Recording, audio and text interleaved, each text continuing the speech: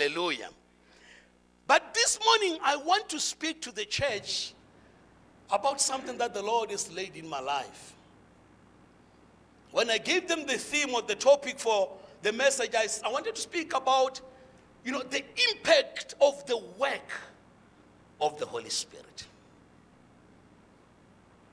The impact of the work of the Holy Spirit. Yesterday in the afternoon, when I was seated here where I'm staying, I had two visitors around 4:30. I hear people are knocking. Hey, is there anyone in the house? Then I stood up. I said, yes, I'm here. I opened the door. There were two brothers who walked in, and they immediately said, we are here to share the gospel with you. I said, wow, I love it. Come and speak to me about the gospel. When these guys were talking to me about the gospel, two things. One, they are not from this country. These guys are from America. They are missionaries. They are in South Africa to make sure that people receive the gospel. Immediately when I was busy just posing questions, encouraging them, the Lord spoke to me through these two guys who came in. I saw the confidence in them. I saw the joy of what they're doing. I saw that they fully depend on this thing that they're doing. They said, listen, we left our homes. We left everything good that we were doing. We are here for one thing and one purpose, to make sure people are receiving the gospel. When they left, I was busy going through the sermon. I met this word says, where is that joy that you had at first when you received me? Where is that joy? Where everything about Christianity, you were the first person to run to. When they were calling people for prayer, you were the first one to arrive at the church. Where is that joy? We used to tell people about Christ. We used to make sure everything we do in life, when we live, at work, at school, in our neighboring community, we made sure that Christ is known. But where is that joy? Why are we no longer doing it? Have we graduated from being the servants, from becoming witnesses of Christ? Where is that joy of salvation? I want us to read from the book of Acts chapter 2.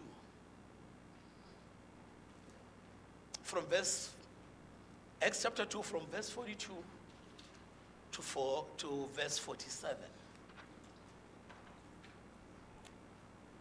Where I'm going to speak about mainly the aspect of health of the church. There are many. I will check how many I can speak about. I want to speak about the health. Just this morning, before I could come into the church, I was just sharing with Brother Natal and Mukwena outside, talking about the health, Hey, I'm feeling pain here, that. They said, no. You must really take care of that. Go and eat. If you haven't eaten, do something about your health. There is an age in everyone's life. You know that when this age comes, there are quite a number of things that comes to your health. And even when you can go to the doctor will tell you, please take care of your health. Exercise.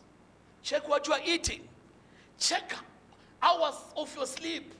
Because your health is the most important thing, especially when you grow up. I want us to speak about the health of the believers, the community of the believers, which is the church. I'm reading from the ESV version. It reads as follows. And they devoted themselves to the apostles' teaching and the fellowship, to the breaking of bread and prayers. And awe came upon every soul, and many wonders and signs were being done through the apostles. And all who believed were together and had all things in common. And they were selling their possessions and belongings and distributing the proceeds to all as any had need. And day by day, attending the temple together and breaking bread in their homes, they received their food with glad and generous hearts, praising God and having favor with all people. And the Lord added to their number, day by day, those who were saved. Hallelujah. I preached about this. I think I took it from verse 36 to verse 41. Today I'm continuing the same sermon. But I'm going to take you back and always remind you of what I feel it's important that the Christian community needs to be reminded of. First, I know that we know what is the church. But I feel I'm obliged to remind you more and more to understand that the church is not any man's doing. It's not any man's idea. The church is the idea of God.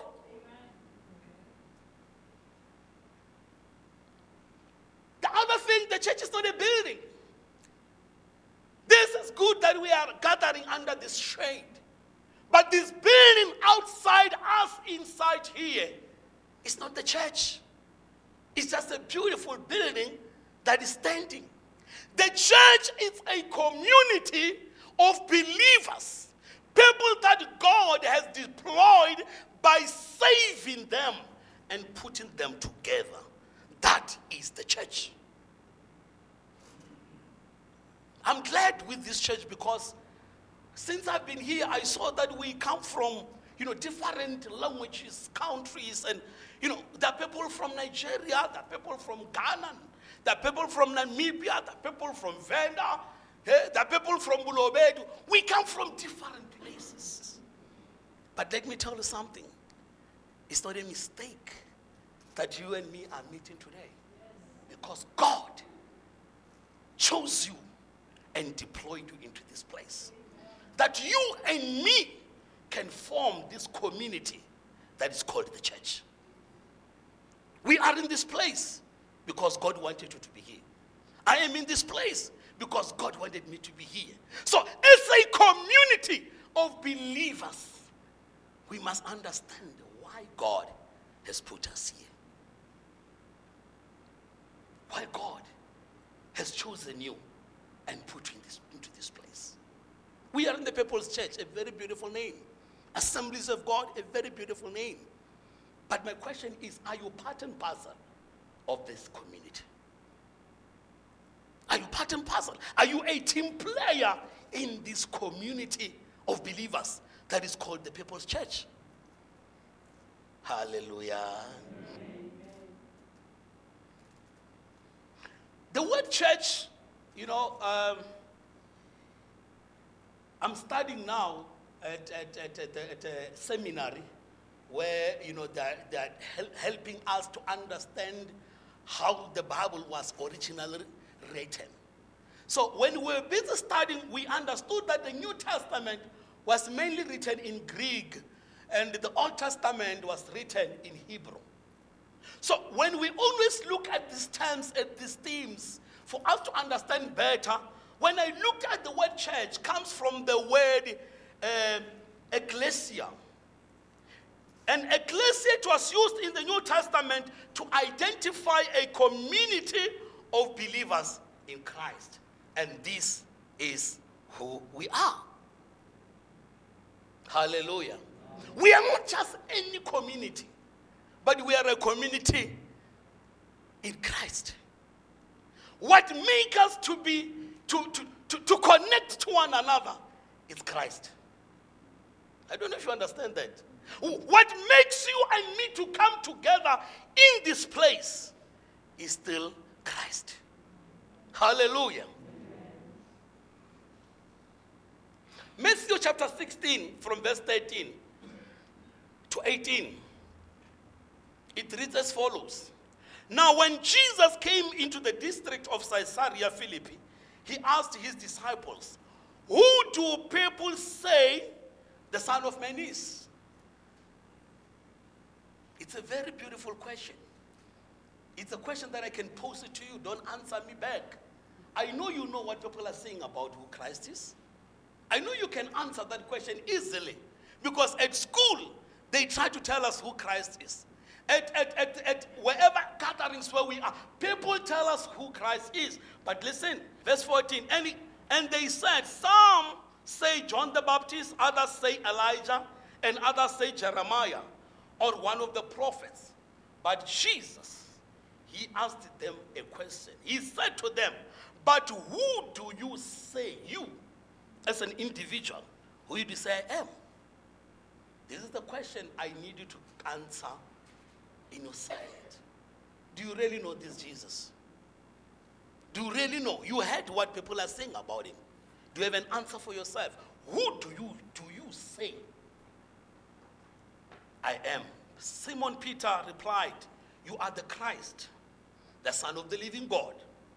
And Jesus answered him, blessed are you, Simon Bar-Jonah, for flesh and blood has not revealed this to you, but my Father who is in heaven.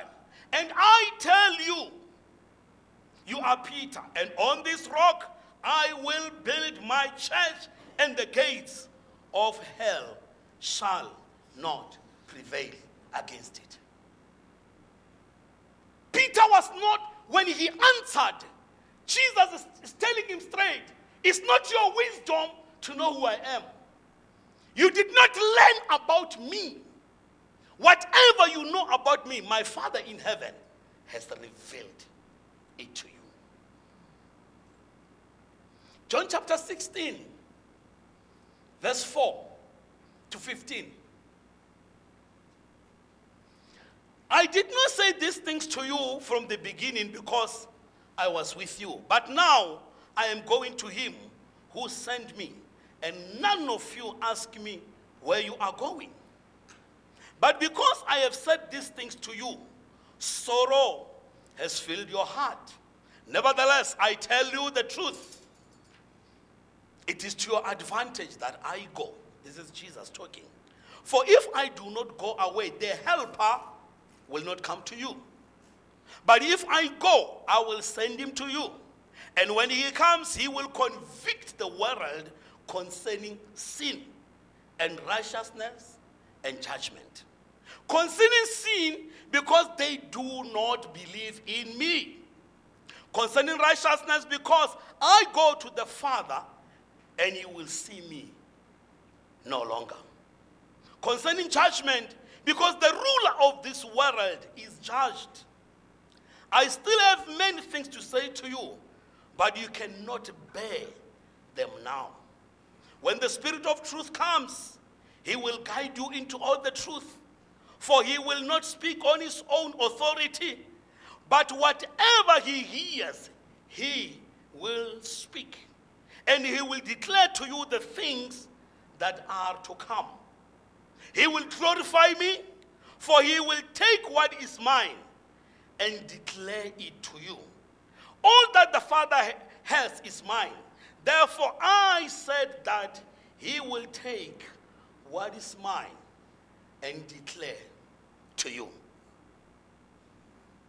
Jesus was talking about the coming of the Holy Spirit. Maybe just also to define, because I know we know what is the Holy Spirit. But let me emphasize this. The Holy Spirit is God. He's part of the Trinity. Let me put it well. God appears. God is one, but he appears in three persons. He appears as a father. He appears as a son. He also appears as the Holy Spirit. We don't have three gods. We have one God, but who appears in three parts. So Jesus is saying, my work on earth is done. Whatever I came to do, it's over. I have to depart. There is somebody who must come. And he says when he comes, he's going to convict the world of sin. Acts chapter 1, verse 6 to 8, also it reads as follows. So when they had come together, they asked him, Lord, will you at this time restore the kingdom to Israel? He said to them, it is not for you to know times and seasons that the Father has fixed by his own authority. But you will receive power when the Holy Spirit has come upon you. And you will be my witnesses in Jerusalem, in all Judea, in Samaria, to the end of the earth. After Jesus, resurrected, he went to the disciples. And when they saw him, they were so excited. They thought this is the time where the kingdom will be restored to them. But when they were still excited, Jesus said this way, it's not up to you to know. I'm glad our anchor spoke these words about the coming of Messiah. He said, he has sang this song about 30 years ago. Let me tell you something, it's still fresh. He's coming soon. It can be 30 years, it can be 50 years, it can be 100 years. The Bible tells us something that 1,000 years to God is like a day. Whatever to us it's impossible, to God is absolutely nothing. Let me remind and caution the church, we are in this place to make sure that when he comes, we are not left behind. You know the story of the 10 virgin ladies? Don't be like the other 5 who relaxed in the church, who thought it's no longer coming, who thought this is a myth, this is not true, this is no longer happening. We are reminded he is coming, and is coming back very soon. He said to them, you will receive power when the Holy Spirit comes on you. I'm going to jump to chapter 2 of Acts again. Peter, after he has received power, he sent this message to the children of Israel. He says, men of Israel, hear these words. Jesus of Nazareth, a man attested to you by God, with mighty works and wonders and signs that God did through him in your midst. As you yourself know, this Jesus delivered up according to the definite plan and foreknowledge of God, you crucified and killed by the hands of lawlessness men. God raised him up, losing the pangs of death, because it was not possible for him to be held by it. Let all the house of Israel therefore know for certain that God has made him both Lord and Christ, this Jesus whom you crucified. Verse 37. Now when they heard this, they were cut to the heart and said to Peter and the rest of the apostles, brothers, what shall we do? And Peter said to them, repent and be baptized, every one of you, in the name of Jesus, for the forgiveness of your sins, and you will receive the gift of the Holy Spirit. For the promise is for you and for your children, and for all who are far off, everyone whom the Lord our God calls to himself. I'm just going to make this remark on this. God calls his own people. When the word of God is preached, God is the one who saves. God is the one who convicts the heart. And once the heart of a man, when I say man, I mean both genders. When the heart of man has been cut by the word of God, you will see that man's heart being softened. You will see the man becoming down, repenting, becoming so soft in his life. But if you You are here and your heart is not cut yet by the word of God, you won't be able to repent. Repentance is not what you want to do. We are enabled by God to be able to come to my wife and say, I am sorry. To come to a brother in the Lord after I have wronged you, to come and say, I didn't mean to hurt you. I am sorry. Where in this house where we are, God is expecting to see us as a community, in our diversity, by the way, to be able to live together. When I've done something wrong to you, I must come and say, I didn't mean it. And I must say it from my heart to say, I am sorry. This is what is expected. This can be done by people whom God has softened their heart, and God has cut their heart. From verse 42, where we have read, I spoke about aspects of a healthy church. The first thing that I noted, the Bible says they devoted themselves to the teachings of the apostles. After the Lord has called you, after the Lord has cut your heart, after the Lord has regenerated you, after the Lord has made you anew, the first thing that we see with the church, the first church that was there in the book of Acts chapter 2, we see them devoting themselves to doctrine. We see themselves devoting themselves to the teachings of the apostles. It is important that when you are saved, you must devote yourself to the teachings of the apostles.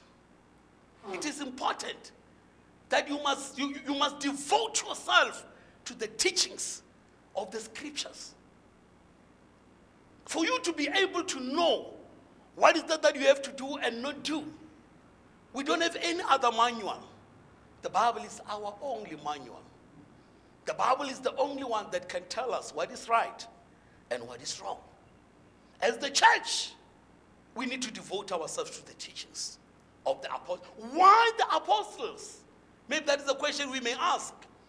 These people were with the Lord Jesus during his ministry time on earth.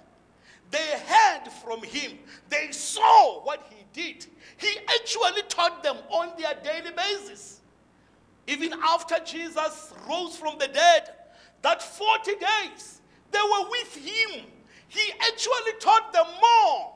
That's why after people heard the gospel, they went and sat down and said, tell us, what is that is expected of us? What is that we must do as the church? What is that we must do as the community of believers? They dedicated their time to the teachings of the apostles.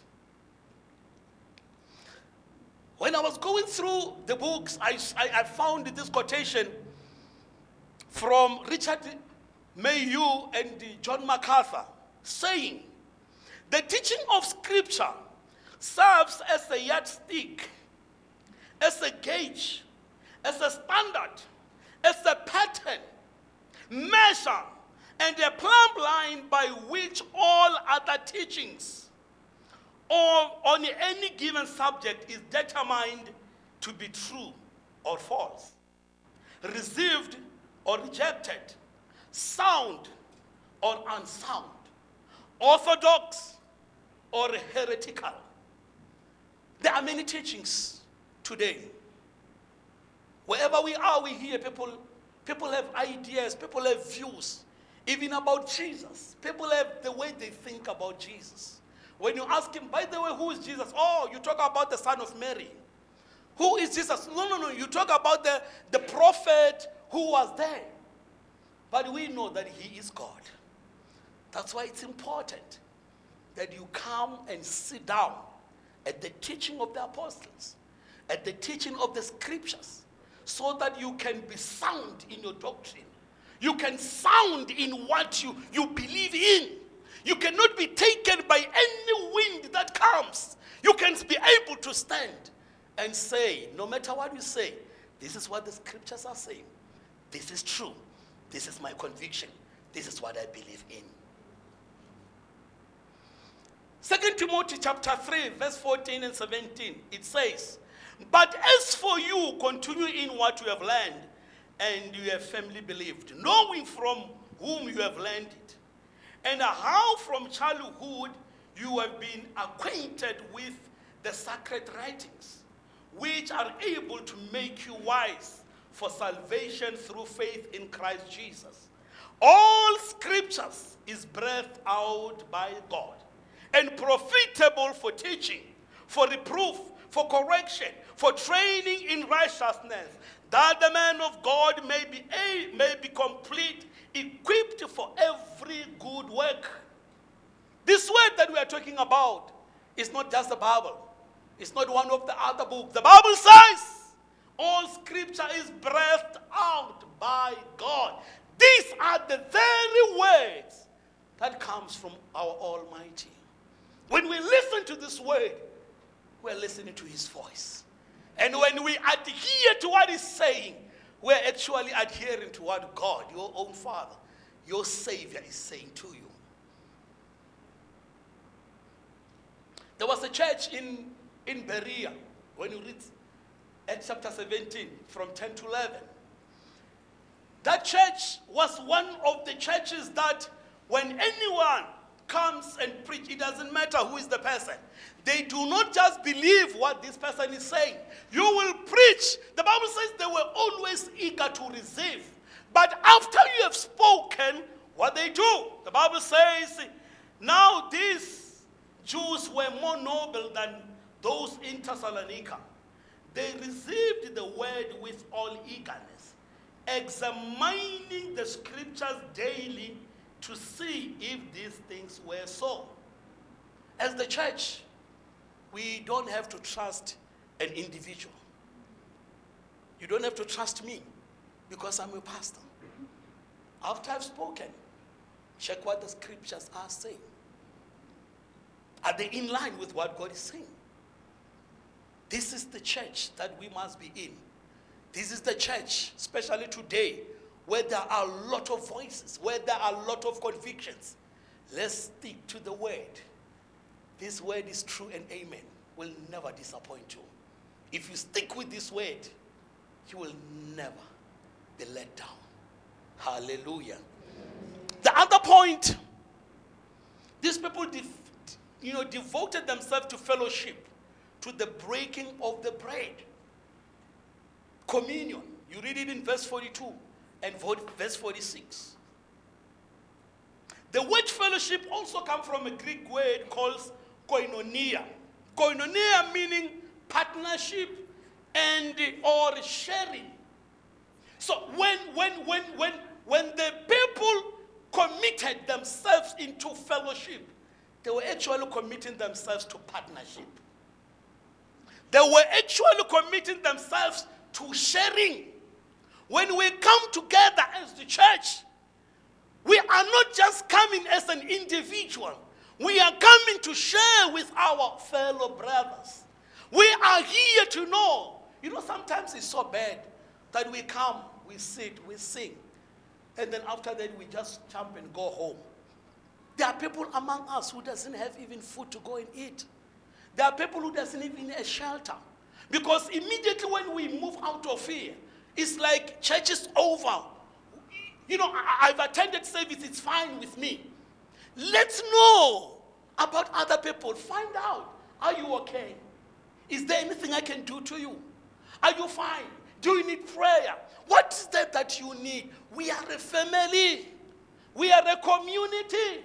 One of us must not sleep without food in our presence. One of us must never sleep in jail. Must never, while we are here, because of anything that has happened to him.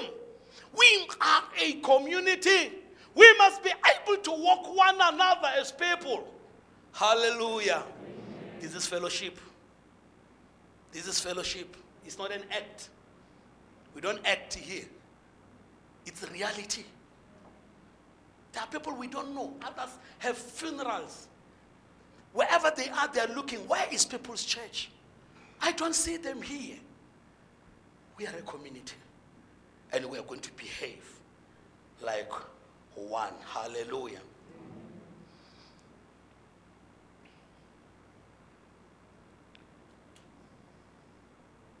First John chapter 1 verse 3, it says this. That which we have seen and heard, we proclaim also to you, so that you too may have fellowship with us.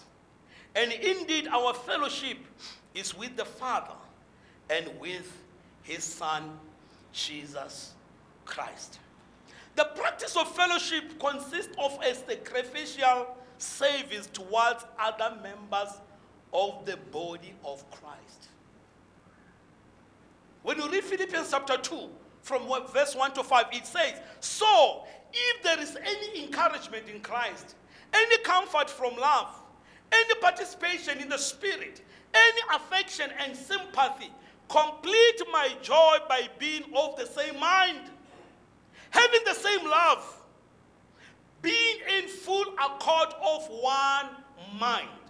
Do nothing from selfish ambition or conceit, but in humility count others more significant than yourself. Let each of you look not only to his own interest, but also to the interest of others. Have this mind among yourselves, which is yours in Christ Jesus. This is what we are encouraged to do. This is what we are encouraged to do as the church. Look at others. Look at what they are short of. Always before you receive, give it to others. Make sure they are okay. Hallelujah. The practice of fellowship is premised on position of fellowship in Christ. When you read John 13:35, it says, by this all people will know that you are my disciples if you have love for one another. That's when we fellowship. That's when we fellowship. The other point that I'm going to try and go to my conclusion with is they devoted themselves to unity. We saw unity. They became together. A church without unity, a family without unity, any relationship where there's no unity, those people are not going anywhere. As the Church of Christ, actually unity is the breath, the heart, the life of Christian life. We need to be united at all times. We need to put our differences away for the sake of the cause that brought us in here. Unity, this is what the Church of Christ really need. The other one that they did also, they devoted themselves to offering. The giving that they did, if you read it, the Bible says they started to sell stuff so that others, they are not in need. They looked at others and said, I have enough, but my brothers and sisters don't have. They sold the stuff and gave the money so that no one among themselves was in lack. The giving was voluntary, not compelling. No one was compelling people to do it. But after their hearts were cut, they understood that these are my brothers, these are my sisters. I have to do something for them. They saw a need, by the way, among themselves, and they gave from the heart. They saw that need. It's my prayer this morning that you too can see the need in this church where we are. It's my prayer this morning that you can see the need in your brothers, in your sisters, in your neighbors. See the need and let God touch your heart and be able to do.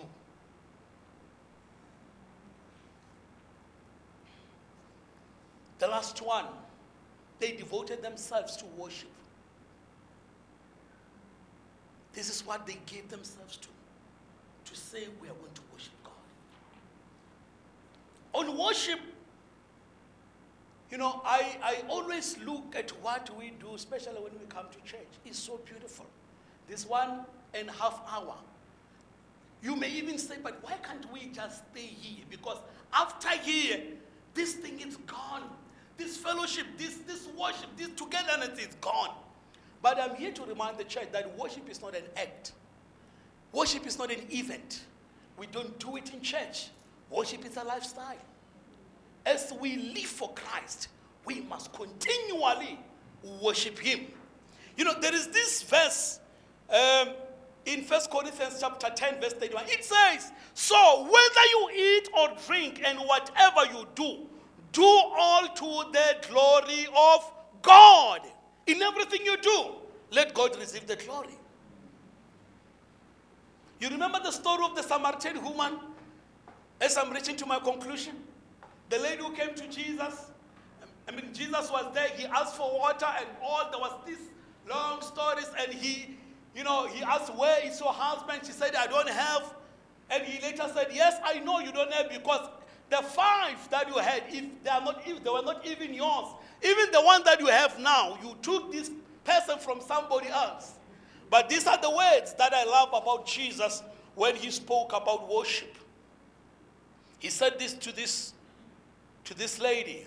Jesus said to her, woman, believe me, the hour is coming when neither to this mountain nor in Jerusalem will you worship the Father. You worship what you do not know. We worship what we know, for salvation is from the Jews. But the hour is coming and is now here when the true worshipers will worship the Father in spirit and in truth. For the Father is seeking such people to worship Him. God is a spirit. Those who worship Him must worship in spirit and truth. And when they were doing all these things that I've spoken about, this is my conclusion. The Bible says the Lord added to their number day by day those who have been saved. When we do all these things out of our heart, the Lord is going to add people in this house. We don't have to make noise. We don't have to try and buy people. You don't have to convince people. By doing these things out of love, by showing unity, by worshiping God, by dedicating ourselves to the reading of Scripture, the Lord will bring people in this house. We have to do it ourselves. We have to do it ourselves.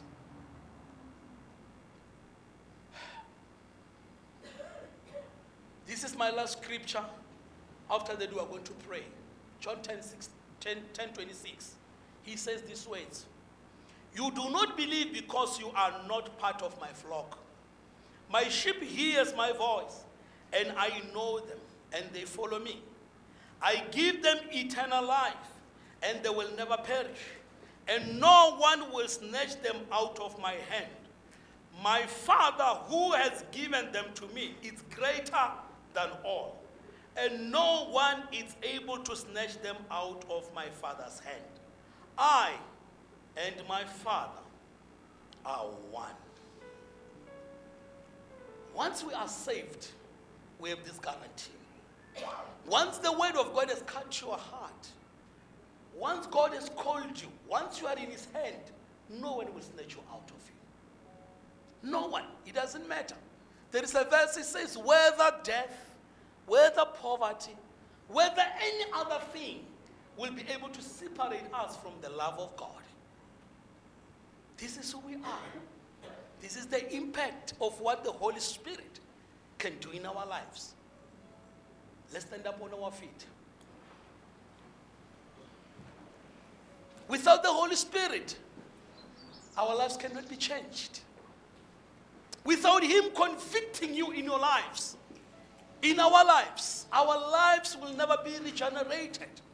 We depend upon the Holy Spirit. He's the one who is at work now in our lives. God, from Genesis to Malachi, God has been at work. The Gospels, the 4 Gospels, Jesus was busy working until he went to the cross. Immediately after he left, he said, I'm not going to leave you by yourself. I'm going to leave you with the Holy Spirit. And he's here. He's with us now. He's here to convict our lives. He's here to change us. He's here, to comfort us. He's available. I don't know much about your life. I don't know what you're going through. But he's here. By the way, even before you came in, he knew you were coming. Even before I'm doing whatever I'm doing, he already prepared that once you come in here, he's going to affect your life. He's going to change your situation. He's going to change everything in your life. He's here. He's just waiting. If you can say, Lord, here am I. I've heard your word. Your word has cut my heart. What can I do? He sees you. He sees your family situation. He sees what you are going through. He's available for you. He can change that situation. He can change it now. They're going to give us a song. I just want 2 stanzas, 3. Immediately after that, I want us to ask all of us to go and pray. But if you are available while we are praying and you say, I need a special prayer, come to the front. I don't know what is it, but the Lord is here. He can change that situation. May God bless you.